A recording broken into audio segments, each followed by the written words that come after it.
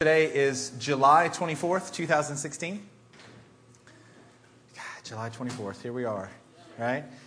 The title of today's sermon is Stay in Your Lane. Stay in your lane. Let's turn to Acts chapter 14.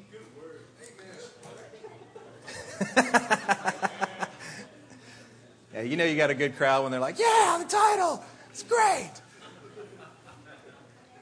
Hey, so for all the visitors here today, we really are so excited that you're here. But this is really home. This is home. This is a bunch of people who are crazy in love with Jesus, who will do anything that he tells us to do. And so we actually have fun here in church. We enjoy each other's presence. That's why it looks in between worship and the word here that it's like a family reunion, like we hadn't seen each other in months and months. And it was probably less than 24 hours ago that most of us saw some part of the rest of the body. And that's the way it is here. So one of the things that the Lord's been speaking to us and spoke to us as leadership at the beginning of the year comes out of Acts chapter 14. And we're going to start in verse 21. Say there when you're there. Amen. Verse 21 says this: They preached the good news in that city and won a large number of disciples. Then they returned to Lystra, Iconium, and Antioch, strengthening the disciples. Everybody say strengthening. And encouraging them. Everybody say encouraging. Okay, that was not everybody. So we'll just try it again. It's okay. Everybody's trying to get their notebooks out. I know this is the start of the sermon, right? All right. I'm just going to start that part again. You ready? We'll just cut the other part out on the video. They'll never know. Okay? They preached the good news in that city and won a large number of disciples. They then returned to Lystra, Iconium, and Antioch, strengthening the disciples. Everybody say strengthening. There you go. And encouraging. Everybody say encouraging. Them to remain true to the faith. Today is going to be a day where we're going to try to accomplish those two things. Strengthening the disciples and encouraging you to remain true to the faith. We must go through many hardships to enter the kingdom of God, they said. Isn't that great? That strengthening and encouraging starts with a revelation that this is not going to be easy. But nothing that's worth anything ever is. Amen. Paul and Barnabas appointed elders from them in each church, and with prayer and fasting committed them to the Lord in whom they had put their trust. Another thing that the Lord has been speaking to this church, please turn to Luke chapter 13. This is setting the stage here. This is reminding us of what God has been speaking to us in 2016. We're in July 24th. We have months to go, but this is what the Lord has been saying, so it's important for us to remember that as we go forward with what the Lord wants to say to us today. Luke 13 and verse 6. Say there when you're there. Then he told this parable.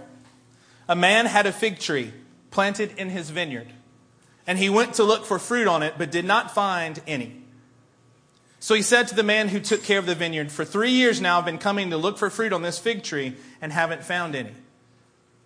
The Lord was reminding us as a church, he said, it's time for all of us to make sure that we're producing fruit for the kingdom. There's a time when that expectation isn't there. When you're young enough in the Lord, we're expecting you just to grow, just to start to get healthy, just to allow the Lord's Spirit to wash over you. So you can say things like, Lord, have your way, and it be an honest reflection of what your heart is, more than a declaration of what you wish that it were. So there is time that you get to build, there's time that you get to grow, and then there's fruit that's expected from you. For 3 years now, I've been coming to look for fruit on this fig tree and haven't found any. Cut it down. Why should it use up the soil? Sir, the man replied, leave it alone for 1 more year, and I'll dig around it and fertilize it. If it bears fruit next year, fine. Then if not, cut it down. The Lord is challenging us as a church to make sure that every one of us are producing fruit so that the axe doesn't have to be at the root of your life. A somber reminder, yes?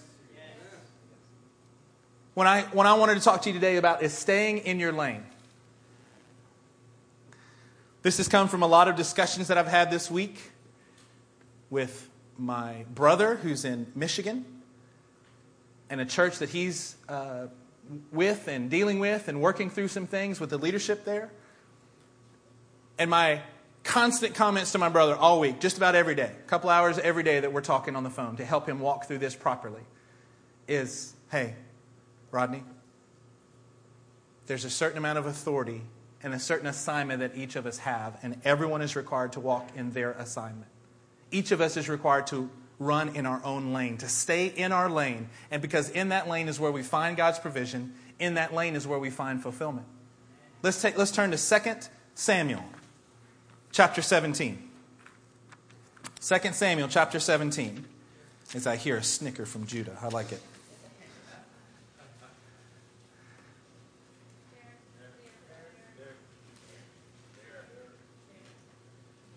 Second Samuel chapter 17 and verse 17.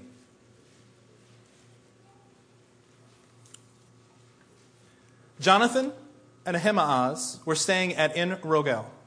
A servant girl was to go and inform them, and they were to go and tell King David, for they could not risk being seen entering the city. Now let me set up this story for you. The person that I want to get to today is Ahimaaz. And here he was entrusted. Absalom, David's son, had started to overthrow David. So David was on the run. And there were advisors that were giving Absalom advice. Ahithophel was one, and Hushai was the other. Hushai was loyal to David, and so he was intentionally giving Absalom bad advice. He was trying to help the king. He was loyal to the king, but he had somehow gotten into the court. He was a spy. And so what was going on in here was that Jonathan and Ahimaaz were two that were designed to say, hey, we're going to send you someone to tell you what to say so that you can take the news back to King David. Couldn't text it, couldn't email it, had to send people. So they sent actually a little servant girl out to tell them the news. Verse 18. But a young man saw them and told Absalom. So the two of them, Jonathan and Ahimaaz, left quickly and went to the house of a man in Bahurim. He had a well in his courtyard, and they climbed down into the well. His wife took a cover and spread it over the opening of the well and scattered grain on it over it so that no one knew anything about it. They climbed down in this water well. They covered the top of it so you really couldn't tell, and threw grains to make it look like it was just a podium and not a well. So they're hiding down in the well. Verse 20, when Absalom's men came to the woman at the house, they asked, where are Ahimaaz and Jonathan? The woman answered, they went that way. That's not exactly what she said, right? They crossed over the brook. The men searched but found no one, so they returned to Jerusalem. After the men had gone, the two climbed out of the well and went to inform King David. They said to him, set out and cross the river at once. Ahithophel has advised such and such against you. Isn't that funny? That's the way the Bible says it. He's advised blah, blah, blah. Yada, yada, yada. Right? Just such and such is what's been done. So they caught him up. So there's the story. These two guys are spies. They were waiting on the good news to bring to King David, right? Yay, they fulfilled their purpose. Turn to 2 Samuel chapter 18 and start in verse 19. Now we're getting into it here, okay? This was all prep work for this right here. Verse 19. Now Ahimaaz, son of Zadok, said, let me run and take the news to the king that the Lord has delivered him from the hand of his enemies. So Absalom had tried to conquer David. He had set himself up. He had been out there at the gate saying, if only you had a king like me who could listen to your story, perhaps I could help you. And he had built up an allegiance. He took over. David runs. And in this case, this is right after the battle that ended up killing Absalom. Does anybody remember how Absalom got killed? What he got caught with? Got caught with his hair in a tree branch. He was riding through a thicket or a forest, and he got caught by his lovely locks. Right, Curtis? His lovely locks, yeah? Right? He got caught by his hair. It's interesting. And yet this is still King David's son. So this guy, Ahimaaz, son of Zadok, is saying, hey, let me run and tell the king the good news that's happened, that his son has died. Yes, he was the enemy of the king, but he was also the king's son. Take a look at what it says in verse 20. You are not the one to take the news today. Everybody say, not the one. Not the one. Joab told him, you may take the news another time, but you must not do so today because the king's son is dead. This is the same man that was used the chapter before. He was used properly. He had the right word for the right season. He was sent and accomplished his purpose. And now is a new day. And he says, hey, I don't quite know why, and we're going to maybe talk about some possible reasons of why he's so excited about bringing this news. But he's very excited about it. And Joab said, this is not your assignment. Everybody say, it's not my assignment. Can I encourage you that there are some things, even if you've done exactly what the Lord has asked you to do before, let's not presume that what you want to do today is what the Lord is assigning to you. There's a huge difference. We're going to see what this causes here in a minute, but this is not his assignment. It's not precluding him from future assignments. I think it's pretty neat that Joab even says that. Look, I'm not saying you're not a good person, you're not valid, but this is not your assignment. Can you hold your place here, please? And let's turn to Galatians chapter 4. Galatians chapter 4. Sometimes as a pastor, there are passages of Scripture that I feel that I'm becoming very redundant with. But I presume that this must be important to us as a church and that we all haven't gotten the information from this passage because I'm back here again. We don't feel like it's redundant. Amen. I'm glad. Galatians chapter 6, and we're going to start in verse 1. Say there when you're there. 6. Sorry if I said it incorrectly. I got excited. Galatians chapter 6, verse 1. Brothers, if someone is caught in a sin, you who are spiritual should restore him gently. But watch yourself, or you also may be tempted. Perhaps this is one of those where it's not your assignment. If you had a problem with alcohol, we would probably not send you to the bar outreach. Just saying. It's not your assignment. You may have another assignment one day, but this one won't be yours. If you have a trouble with pornography, you know what we're not going to send you? We're not going to send you to a woman's outreach to a strip club. Just not going to do it. Just saying. You said pornography. Yes, I did. Verse 2, carry each other's burdens, and in this way you will fulfill the law of Christ. We know that word is baros in the Greek. It means a crushing load. Something that will crush someone, you're supposed to help them. Verse 3, if anyone thinks he is something when he is nothing, he deceives himself. I've never known anyone like that. Each one should test his own actions. Then he can take pride in himself without what? Comparing himself to someone else. What comparing yourself to someone else is you're supposed to be running in your lane, and you're like, well, man, I see Brent succeeding in his lane. So maybe if I go and run in Brent's lane, I can get the same type of success. Oh, I see Elder Baj, and I mean, who doesn't want to be like Baj when they grow up, right? I want to be like Baj when I grow up. One day.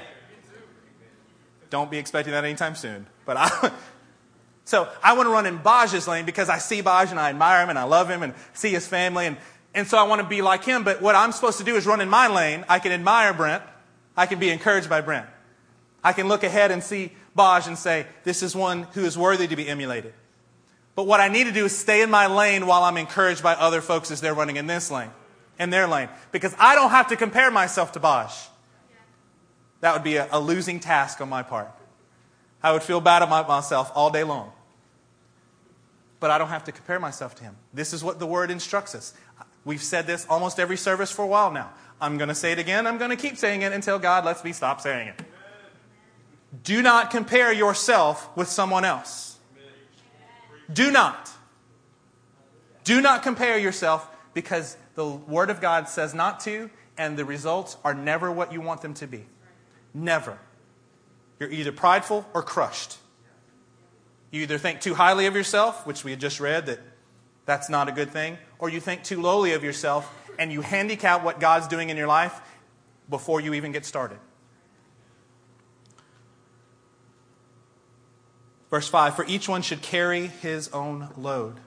Let's turn to Acts chapter 5. Acts chapter 5, and we're going to start in verse 33.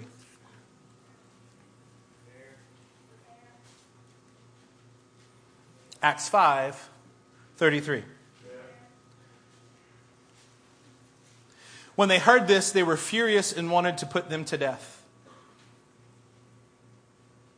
These are men that are before the Jewish ruling council. But a Pharisee named Gamaliel, a teacher of the law who was honored by all the people, stood up in the Sanhedrin and ordered the men be put outside for a little while. Then he addressed them, "Men of Israel, consider carefully what you intend to do to these men. Some time ago, Theudas appeared, claiming to be someone, and about 400 men rallied to him. He was killed, and all his followers were dispersed, and it all came to nothing. After him, Judas the Galilean appeared in the days of the census and led a band of people in revolt. He too was killed, and all his followers were scattered. Therefore, in the present case, I advise you," now listen to this, "leave these men alone. Let them go. For if their purpose or activity is of human origin, it will fail. But if it is from God, you will not be able to stop these men. You will only find yourself fighting against God." How does that relate to us as a church? Let me encourage you, if you are in your mind going through possibilities, scenarios of when this happens, then I can do this. When this person goes here, then I can take over this spot in the church. If Pastor Matt would do this, then I can move here, and then this can happen in my life. How about you not worry about that part of it? How about you let God be God and assign you the lane that you're supposed to run in? How about you not look over and find someone else's lane and go, "You know what? If I did this, this, and this, I could get in that lane and be running like that." How about you run in your own lane? And I want to encourage you. I want to encourage you. If what you're desiring is from the Lord, there's not a person in this whole world that can stop you from getting where you need to go. Surely the leadership of this church would not be against something that God is requiring of you. But when you start scheming, when you start desiring to make things happen, when you start saying things that are like, "Hey, you know, this can happen and then I could do this and these can..." Let me encourage you. If what you're saying is really from the Lord, it's going to happen. And none of us are going to fight you. Whatever prestige that we may ever have, I would gladly give it to you. Let's not be people who can't run in our own lane, and so we begin to fight for our own desires. Because that's just a working of man, and it will fail every time. Amen? Let's go back to 2 Samuel.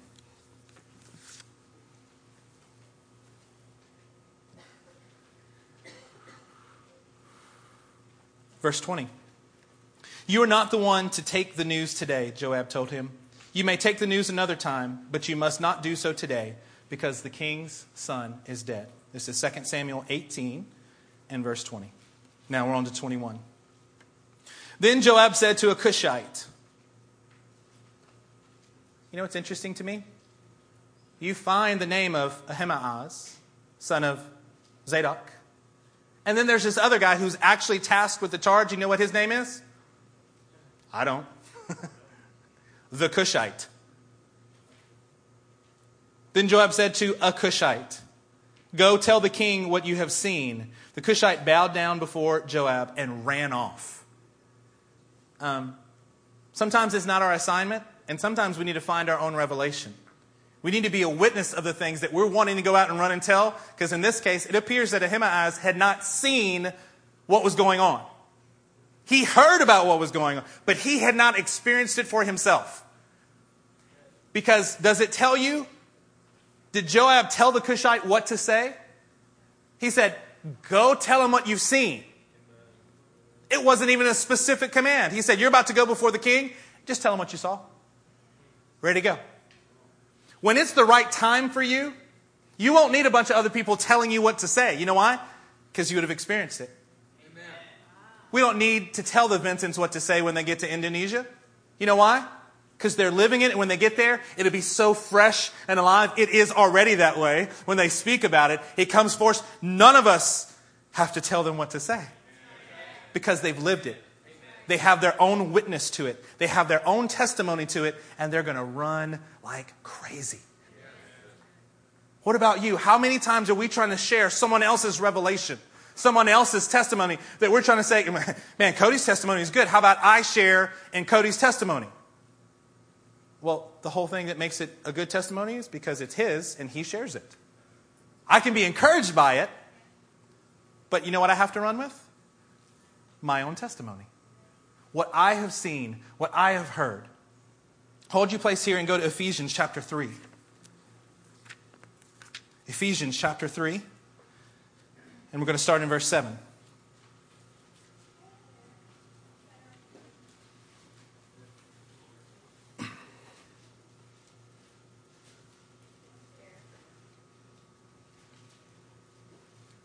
Ephesians 3:7. It says this: I became a servant of this gospel by the gift of God's grace given me. When you really become a servant of the gospel, that's exactly how you feel. God, this is such a gift. Given me through the working of his power. Although I am less than the least of all God's people, this grace was given me to preach to the Gentiles the unsearchable riches of Christ. And to make plain. Everybody say, make it plain.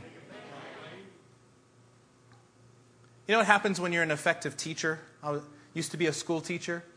You work really hard to make things plain. The deeper the revelation, the harder we have to work to be able to make it plain so that people who can see it can write it down, and what happens in Habakkuk, they can run with it.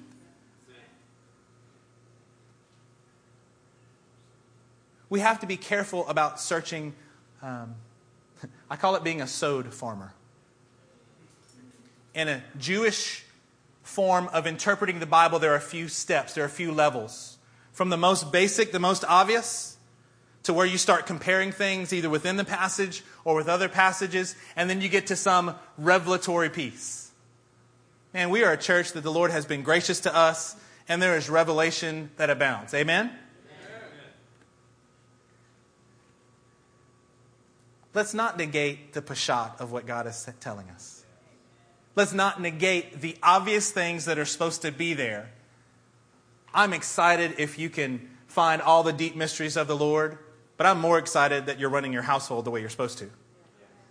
And finding the deep things of the Lord. I'm not for either or, I'm for both and. Don't tell me about your deep revelation if your home's in disorder. Don't tell me about your wonderful revelations when you can't do what you're supposed to do. Let's go pashat. Let's go with the most obvious. Let's see how we're doing there. And then we add to our faith. We add to these things what God is doing. Y'all kind of quiet. I'm just pastoring today.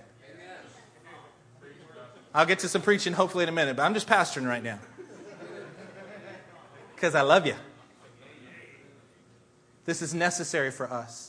There are some words that I feel like when we speak it is for exactly today. It's what we've been dealing with, and I'm kind of catching up with what the Lord has been doing. I think there's a little bit of this for today, but I also think this is foundational to where we're heading for the next few weeks, ladies and gentlemen.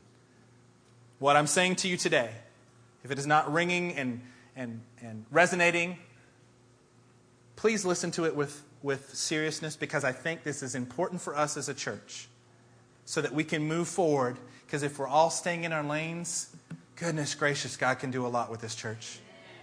You realize that this little church, we're supporting other people. We're supporting 4 other churches plus ourselves. We're helping to support one association of churches. There are missionaries across the world that you and I are supporting with your faithful giving, with your seriousness. God is moving as a part of this church and what this church is doing around the world. How we continue to do that and grow faithfully is that we continue to run in our lane. Ephesians 3.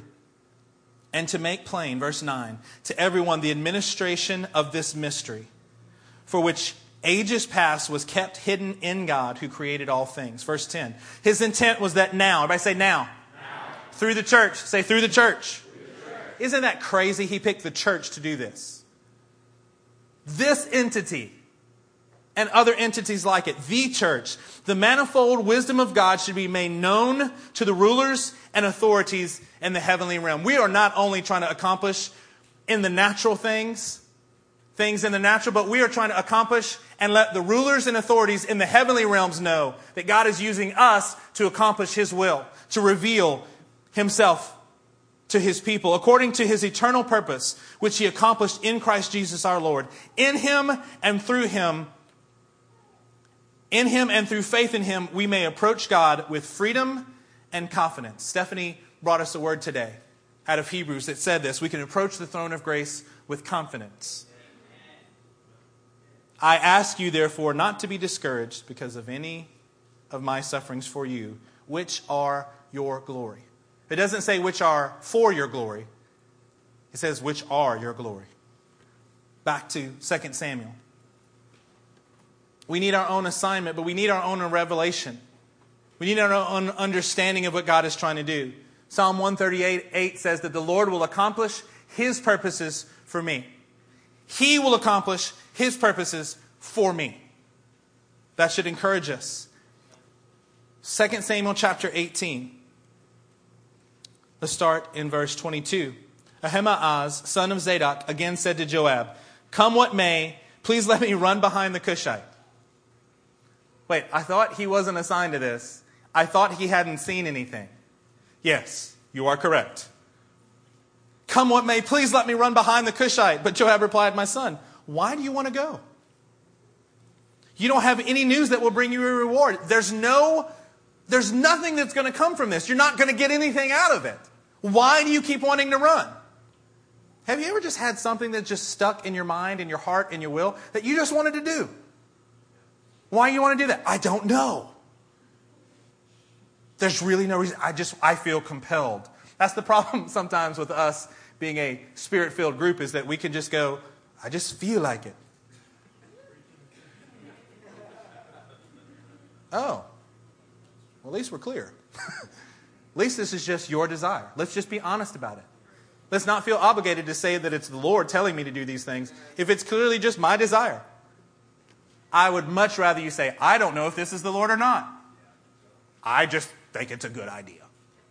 Oh, amen. That's so much easier to pastor. Instead of saying, I really don't think you're hearing from the Lord. Well, why do you say that? Because the Spirit of God in me just it's not ringing true. Ahimaaz is showing us a lot about us. This is a crazy little story that's tucked away in the Holy Bible about a guy who wants to take off running. Doesn't even give us the name of the Cushite. It's interesting what we're supposed to be learning from this. Verse 23. He said, "Come what may, I want to run." So Joab said, "Run. All right, big boy, you want to do this? Go right ahead." Hey, when you just really want to do something and the Lord allows you to do it, don't get mad at the Lord for how it turns out. You wanted to do it. You wanted to buy the car. You had to buy that car. Well, then go ahead and make the payments. You had to get that house. Well, amen. Enjoy it. And the high energy bills and whatever else is going on. He wanted to run. And you know what God did? He let him run. Joab let him run. God lets us run. I just want to. I got to run. Amen, big boy. Strap on your chinnies and go for a run. Let's see what else we learn from this. So Joab said, "Run." Then Ahimaaz ran by way of the plain and outran the Cushite. Well, at least he's fast, right? At least he's used to running. Oh, and he took a shortcut. He went by way of the plain. He went a different direction. Now, I guess it's possible that Ahimaaz was just that fast that he literally just overtook the other guy who had taken off before him. Maybe it was just a couple of minutes difference. I'm going to look at this, and the directions here in the scripture say that he took a shortcut. You like to take shortcuts? I do when I'm driving. I will find the app on my phone that will tell some other way. I will look at multiple apps on my phone, a map, to say which one gets me there faster.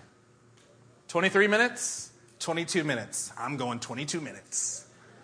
Give me a shortcut. Give me all the cool back roads. I love to do that. Do you like to take shortcuts in your walk with the Lord? I do sometimes. I know I'm not supposed to, so my answer should be no. I hate shortcuts in the Lord.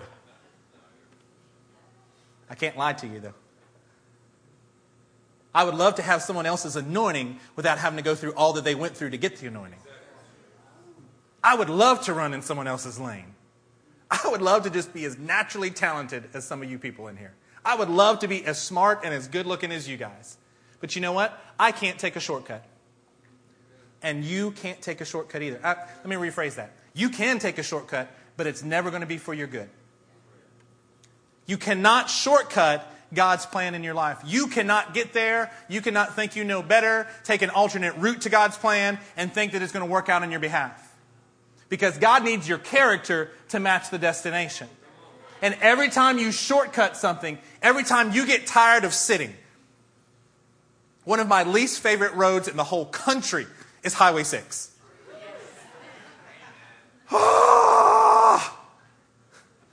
I was coming to get ready for Ibrahim and Eve's wedding the other day. I was going to make sure that the sound was good on the wedding night.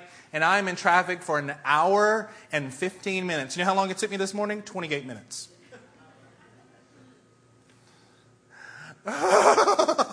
I'm just sitting. Shouldn't I be doing something else? No, sometimes you just need to sit in traffic. Maybe not in the natural. That was not from the Lord. Sorry. Actually, it was, right? Because what is he doing? We could be worshiping. We could be listening to the scripture. I could get a whole sermon in that amount of time. I can glorify the Lord with my heart. I can let him work on my patience and my character. Of course we're supposed to sit in traffic.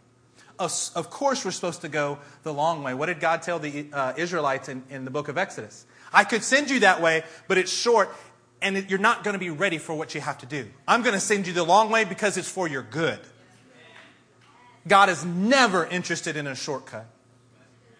What he can do is once you've taken the long way, he can make up for what you feel is lost time. I'm sorry to be using the Vincent so much. I should have probably asked you guys permission on this.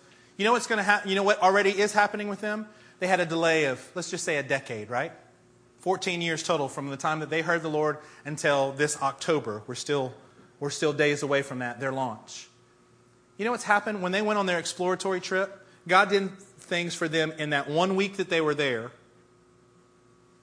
He started making up for the lost time.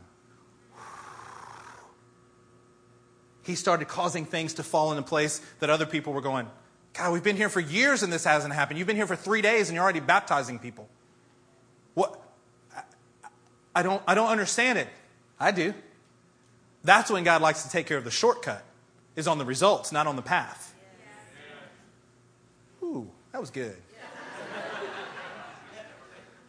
I'm going to sit back and enjoy that.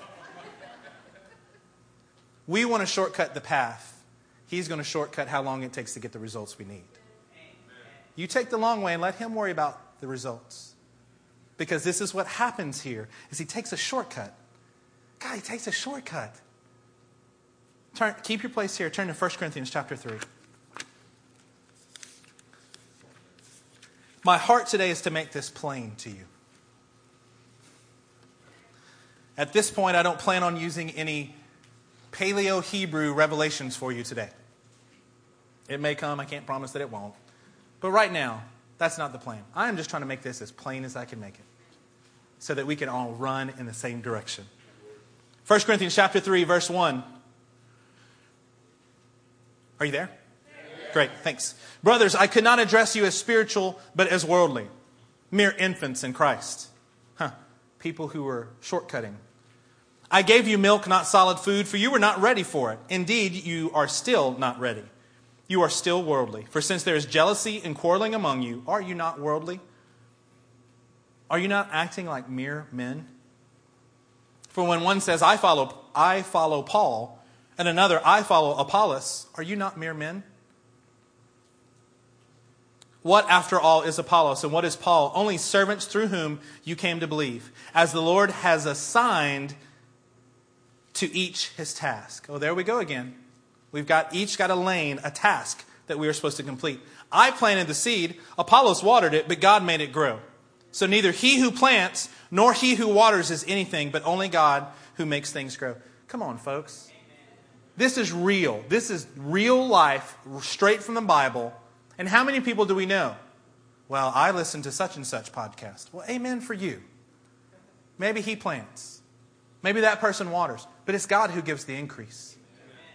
It's God who gives the increase. Lest we think that somehow in our doing that we're the ones that's causing the achieving. The man who plants and the man who waters have one purpose. Everybody say one purpose. And each will be rewarded according to his own labor. Everybody say own labor. It counts what you do. I used to hate it when I was in school, the idea of a group project. Because how do you grade a group project? Well, everybody's going to get the same grade. That's terrible. Because I was the guy who did the project. I had the crazy people who just wouldn't do anything. So I was like, well, I'm not going down for you. You know what the Lord is He never has a problem doing? Rewarding each one to his own labor. He never gets confused on a group project. He knows exactly what you did. And he can reward you for what you did. Or didn't do. If you're coasting along because you're in a really great group, I've also been there, I have to admit. Been there in a really, really, really smart group. All of us nerds got together. Nerds unite, right? We were there, and they were really great people, and you're like, woo. Hey, man. Throw a little 2 cents in. Yeah, God is never confused. He will assign each one and reward each one according to his own labor. For we are God's fellow workers. You are God's field, God's building. By the grace God has given me, I laid a foundation as an expert builder. And someone else is building on it. Are you building things so that someone else can build on it? Are you only thinking about your work for the Lord? Are you doing things where it can be transmitted to others? Do you know what Pastor Eric and Pastor Matt did for us as the Sutherland family? They came in and said, you know what? We feel that God is drawing your family to be here to help us lead this great church. So you know what they did? They started transmitting authority. They started transmitting tasks. They started transmitting things to us because they said, here. One of the first things they did, almost 2 years ago now, they said, hey, most people never relinquish the finances. That's how they keep control. They said, here you go, Wade. Here's all the finances of the church. Tell us what we have to spend. If you say that you want to be on staff, then one of us we'll go find a job so that you can be on staff. It's all yours. That's crazy. That is crazy awesome is what that is. They're just building something. And you know what? The truth is, as a pastor, as a minister of the gospel, we're all just interim. I hope that I spend the rest of my life here at this church. I have no desire to do anything else, go anywhere else, be anything else other than your pastor. And I'm still an interim pastor. Because someday we're going to have to turn this over to someone else who can run with it. I'm thinking about that now. I'm thinking about that. I think about that every week. I think about that every day. Lord, how do we keep this thing going for generations? Don't let us be so short-sighted on today that we miss that there's someone else that needs to build on this as well in the future. Lord, let us build it correctly so that they don't have to come back and undo, but they can just keep going forward. Are you doing that in your life? Are you doing that in your home? If you weren't there tomorrow, will your home progress forward? Do you have enough pillars in place that your whole family would be able to go forward and do exactly what they're supposed to do? How about you as an individual, as a single person? Is your life so much so that someone else could come in and go, wow, this is in order according to the Word of God. I can see how this can go forward. We can get behind that. This is what we're supposed to be doing. I laid a foundation as an expert builder, and someone else is building on it.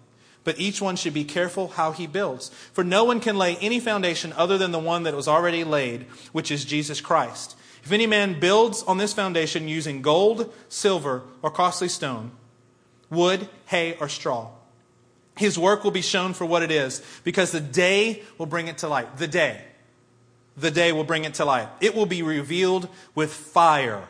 Everybody say fire. And the fire will test the quality of each man's work. You know why it's going to be fire that tests our works? Because fire is indiscriminate. Fire does not matter how much money you have in your pocket. A fire just tests the actual composition of the material. If it's gold, silver, or costly stones, what does the fire do? The fire just purifies it. It cannot damage it. It can only make it better. The wood, hay, or straw are things that are consumed by the fire. So how are your works for the Lord right now? Not your intentions, because all of our intentions are solid gold. Inlaid with diamonds. Surrounded by silver. I don't mean your intentions, I mean your actual actions. I mean your actions for the kingdom. I don't need you to respond to that out loud. I just need you to consider. Perhaps we should go to the Lord and say, Lord, are we building with the proper materials here? The last thing I want to do is get to the end of my race and realize that I've been building with the wrong materials the whole time. Lest I run or labor in vain. Let's go back to 2 Samuel chapter 18.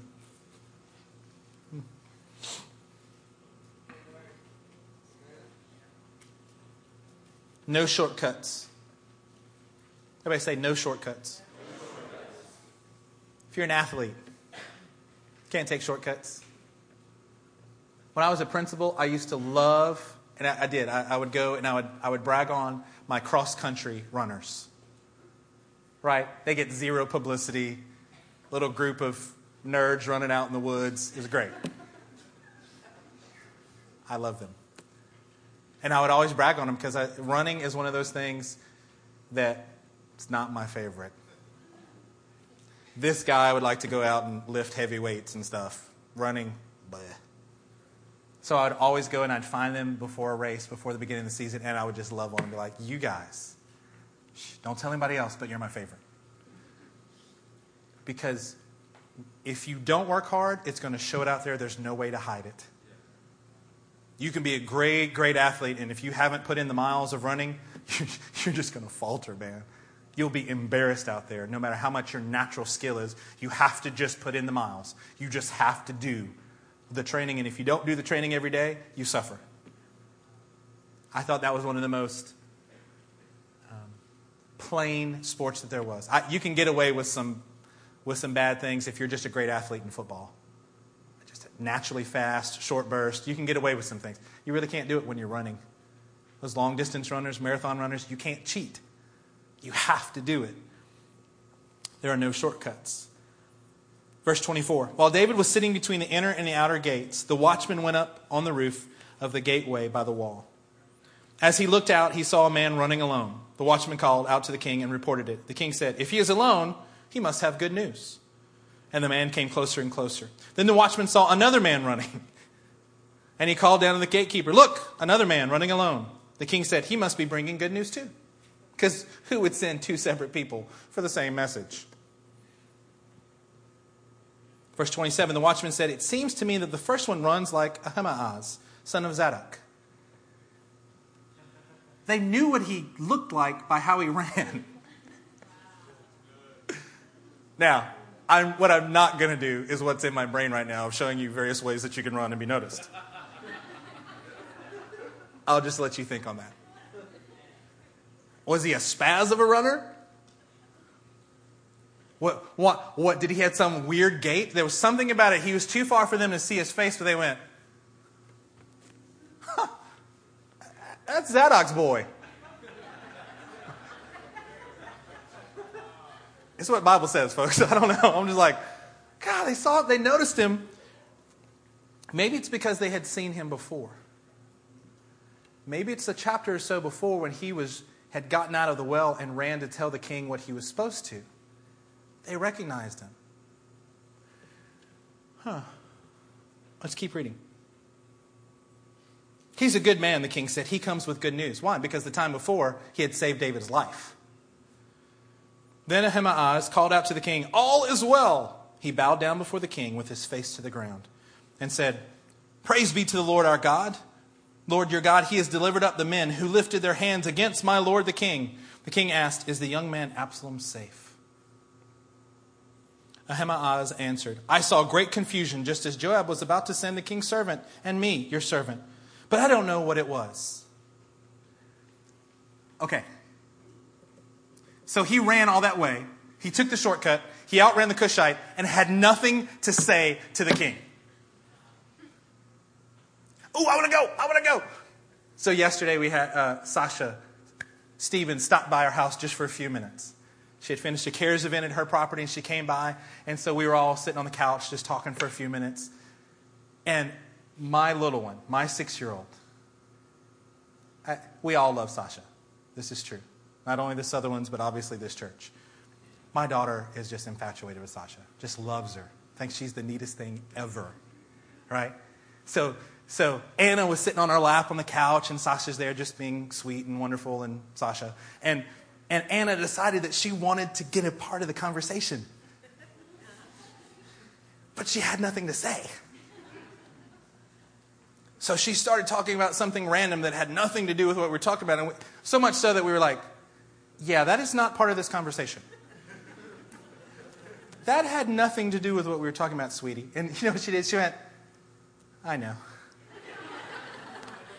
She was real humble. She just went, I said, did you just want to talk to Sasha? And she said, mm-hmm.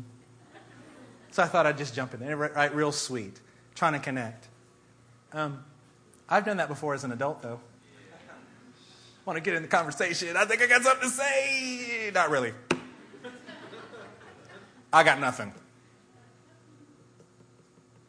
You know why? It's because I wasn't running in my lane. I was insecure and thought I needed to tell people something to make me feel less insecure. I wanted to share some great piece of knowledge that just I thought if I started talking, it would pop into my head. I've done that. Perhaps maybe you've never done that, but I've done that before. Drop a name of who you know. What if you find a new person in the church and we want to monopolize a new person in the church? We want to tell them all the great things we know. Amen. How about you actually have something to say, though? The reason that we have nothing to say is because we are not intimate. We're not intimate with the knowledge that we're supposed to be intimate with. When we are intimate, we have plenty of things to say. I can talk about my wife all day because I love her. She is incredible. I can share the greatness of my wife all day long because I know her.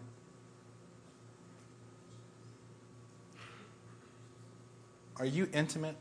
Do you have enough intimacy with the Father that you can speak about Him at the drop of a hat for as long as you need to speak? You don't even need preparation. Someone can just say, "Go tell Him what you've seen."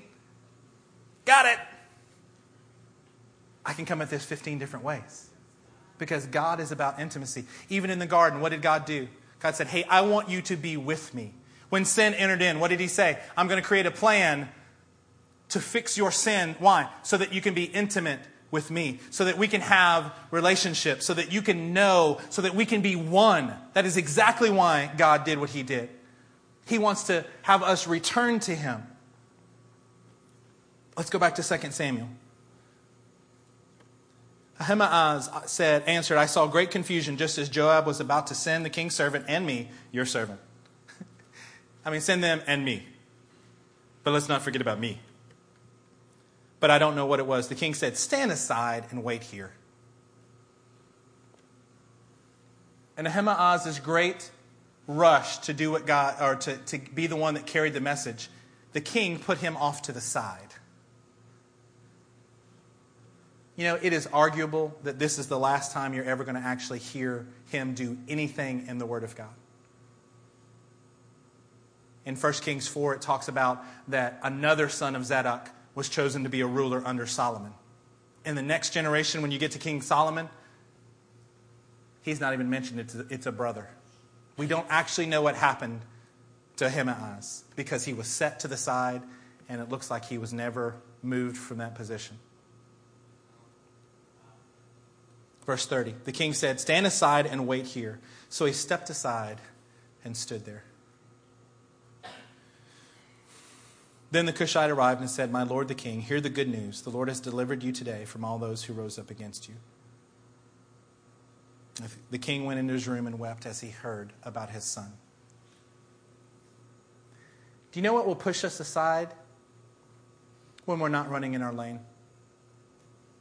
We're worried about being put aside. So you know what you do? When you're worried about being put aside, you end up running in somebody else's lane. And you know what that causes you to do? Be put aside. When you operate in your fears make themselves come true. What the wicked dread will overtake them. A great message from Brent Vincent. Fear and desire. Is that correct? About 2 years ago or so. You can look it up on our website. Fear versus desire. What the wicked dread will overtake them, but what the righteous desire will be granted. Turn to 2 John chapter 9. I'm sorry, 2 John verse 9. There's no 9 chapters. 2 John verse 9.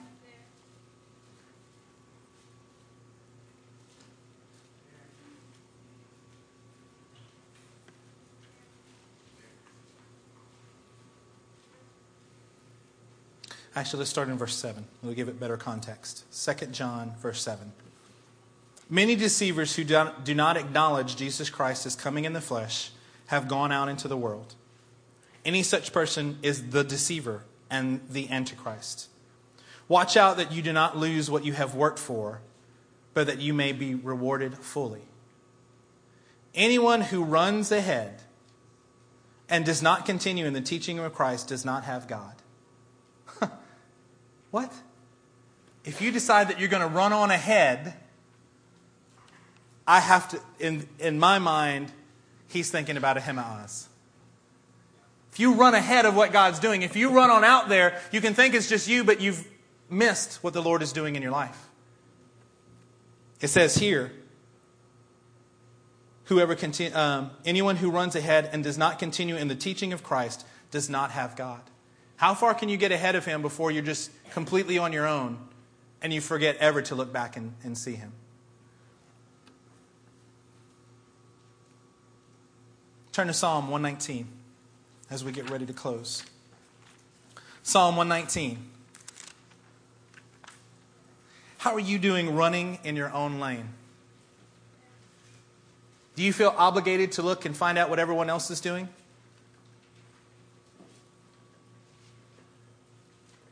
Can you make a decision based on what God has told you, or do you need to find the consensus of what the crowd is doing?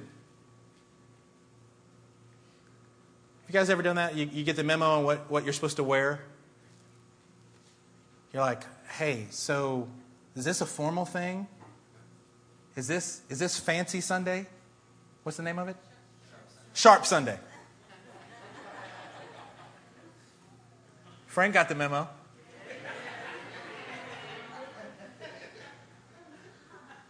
So I get a text on my phone last night, pinging around from the youth group about tomorrow's Sharp Sunday. Did you get the memo? Did you know? Hey, I've had times where you show up and you're inappropriately dressed and it's embarrassing, right? You're like, hey, I thought this was casual and everybody's super dressed up. Or the other way, where everybody's in shorts and flip-flops and you're like Frank. Looking good, though. You know what I'm saying? I was waiting. I gave it to you. A little softball lob. Can you make your own decisions in Christ, or are you waiting to see what everyone else is doing? Are you waiting to see what someone else's conviction is before you decide what God is telling you to do? Well, that's pretty silly. How about we understand and we can run in our lane so we don't have to worry about anybody else? I care about everybody else, but I'm not comparing myself to anyone else. I will help you carry your burden, but you must carry your own load. We need some maturity to rise up within us that says, I have my convictions from the Lord, and as for me and my house, this is what we will do. God bless you in your house. You don't have to do this. But for me, this is a conviction. This is what we will do. This is the standard of the Lord. This is how we're going to do this because we're running our race. And as much as I want you to get there, I've got to make sure that we get there. I've got to get my family there. I want to get you there with me. Psalm 119, verse 28. Psalm 119, verse 28 says this.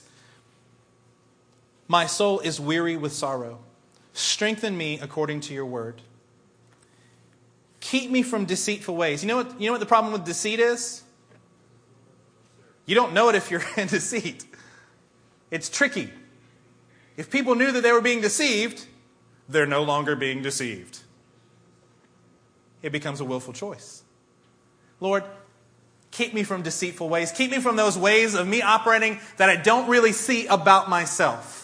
That I have a blind spot about how I'm doing something. Lord, keep me from those deceitful ways that will cause me not to run in my own lane, not to accomplish the purpose that you have set before me, not to accomplish the purpose that you will do in me. Don't let me be caught up in deceitful ways. Be gracious to me through your law. I have chosen the way of truth. I have set my heart on your laws. I hold fast to your statutes, O Lord. Do not let me be put to shame. I run in the path of your commands, for you have set my heart free. God, are you free? Is your heart free to run in the Lord? Turn to Hebrews chapter 12. Hebrews chapter 12, verse 1.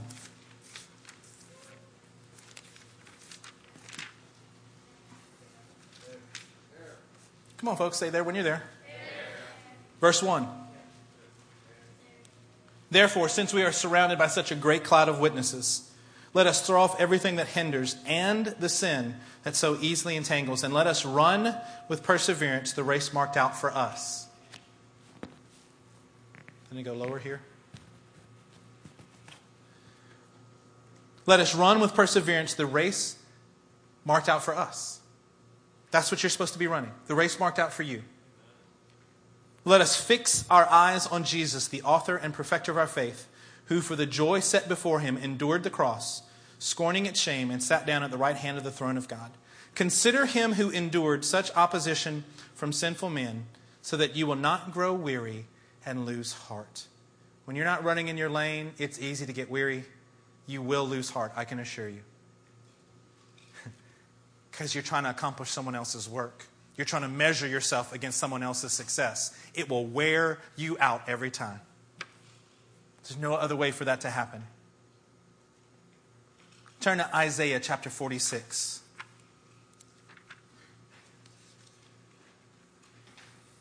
Isaiah 46, verse 8. Isaiah 46, 8. Remember this. Fix it in mind. Take it to heart, you rebels. Remember the former things, those of long ago. I am God, and there is no other. I am God, there is none like me. When you don't run in your own lane, you start actually saying that God is not God. What you are saying is, I don't have faith that God will accomplish his purposes for me, so I better go do it on my own. I better go get it while I can get it because it may not be there when I need it. I'm afraid, and the truth is I become faithless when I can't run in my own lane. But what about when there's a lot of people around you? Yep. Stay in your lane. 1 Corinthians 9 talks about how we're running to win the race. Let's not be disqualified in this procedure. You're disqualified when you get out of your lane. Stay in your lane. No matter how many people are jostling around us, you know what you have to do all the more? Maybe you have to look down and let the Word of God be a lamp unto your feet and a light unto your path.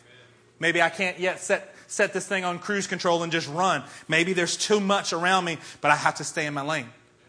There's jostling. There's things trying to push me out of my lane. No, I'm staying in my lane. I'm going to fight for this because it's worth it, because God put me here. And if God put me here, then I'm here. And there's nothing that anyone else can do about it, but I'm not going to leave this lane.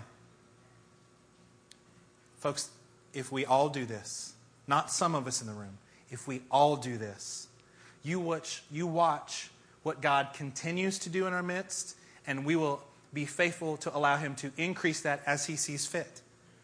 We become good stewards of our lane. I know my lane very well.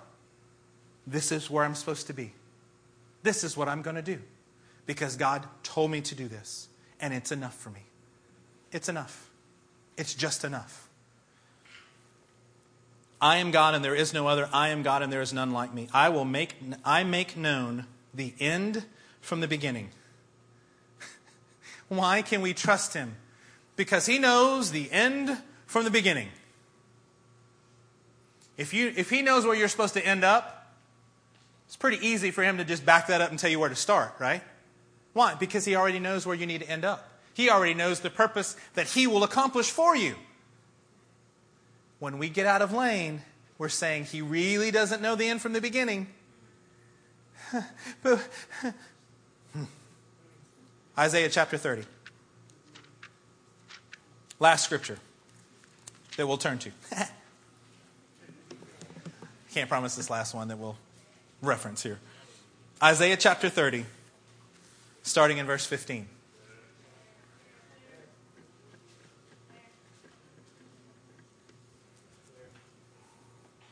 You're going to like this. You're going to love this. This is what the sovereign Lord, the Holy One of Israel, says. In repentance and rest is your salvation. Repentance and rest is your salvation.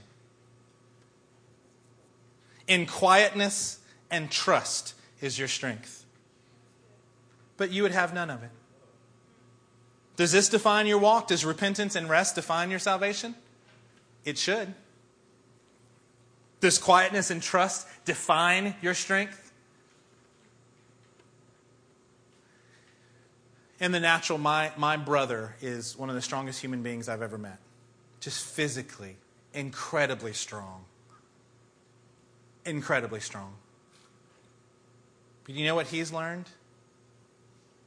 He's funny. When folks are getting aggravated around him, he's quiet. He's trusting because, you know what? He's got more strength than anybody in the room. He doesn't need to fight. He just trusts in the fact that God has given him all the strength that he could ever need. It quiets him. Does that define your life? Are we running around? Are we frantic? Are we nervous? But you would have none of it. You said, we will flee on horses. Therefore you will flee. Kind of like Joab telling Ahimaaz, you want to run? Go ahead and run. Go ahead.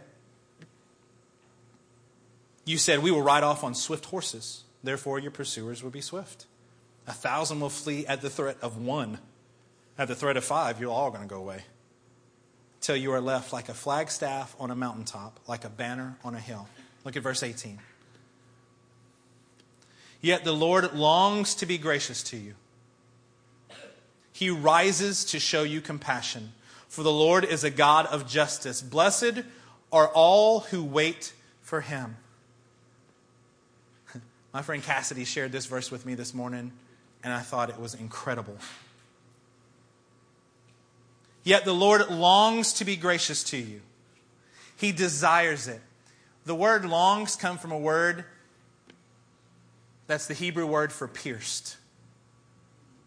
He is pierced. He is carved. He is longing. He's got a pain on the inside of him. Christ was pierced to be gracious to us. He was pierced. The word gracious there talks about for him to stoop down low. Kind of like 2 Samuel 22, where it says that God is willing to stoop down low. What is the rest of that verse? To make us great. One of superiority that bends down to us and says, hey, I'm willing to be gracious to you. I'm willing to take you from your level and pull you up to my level. I'm willing to get you from where you are. I am pierced so that I can bend down, stoop down low, and make you great. He rises. So he's pierced. He goes down to grab us up. And then he is exalted. He rises. He's lifted up so that all people can be drawn unto him, to be able to show us compassion, to be able to cradle us, to be able to pull us close, to be able to want and desire intimacy with us. For the Lord is a God of justice. He knows what he's doing, folks. In other translations, it says judgment. It's because his judgments are right. Blessed are all who wait for him. Would you stand with me today?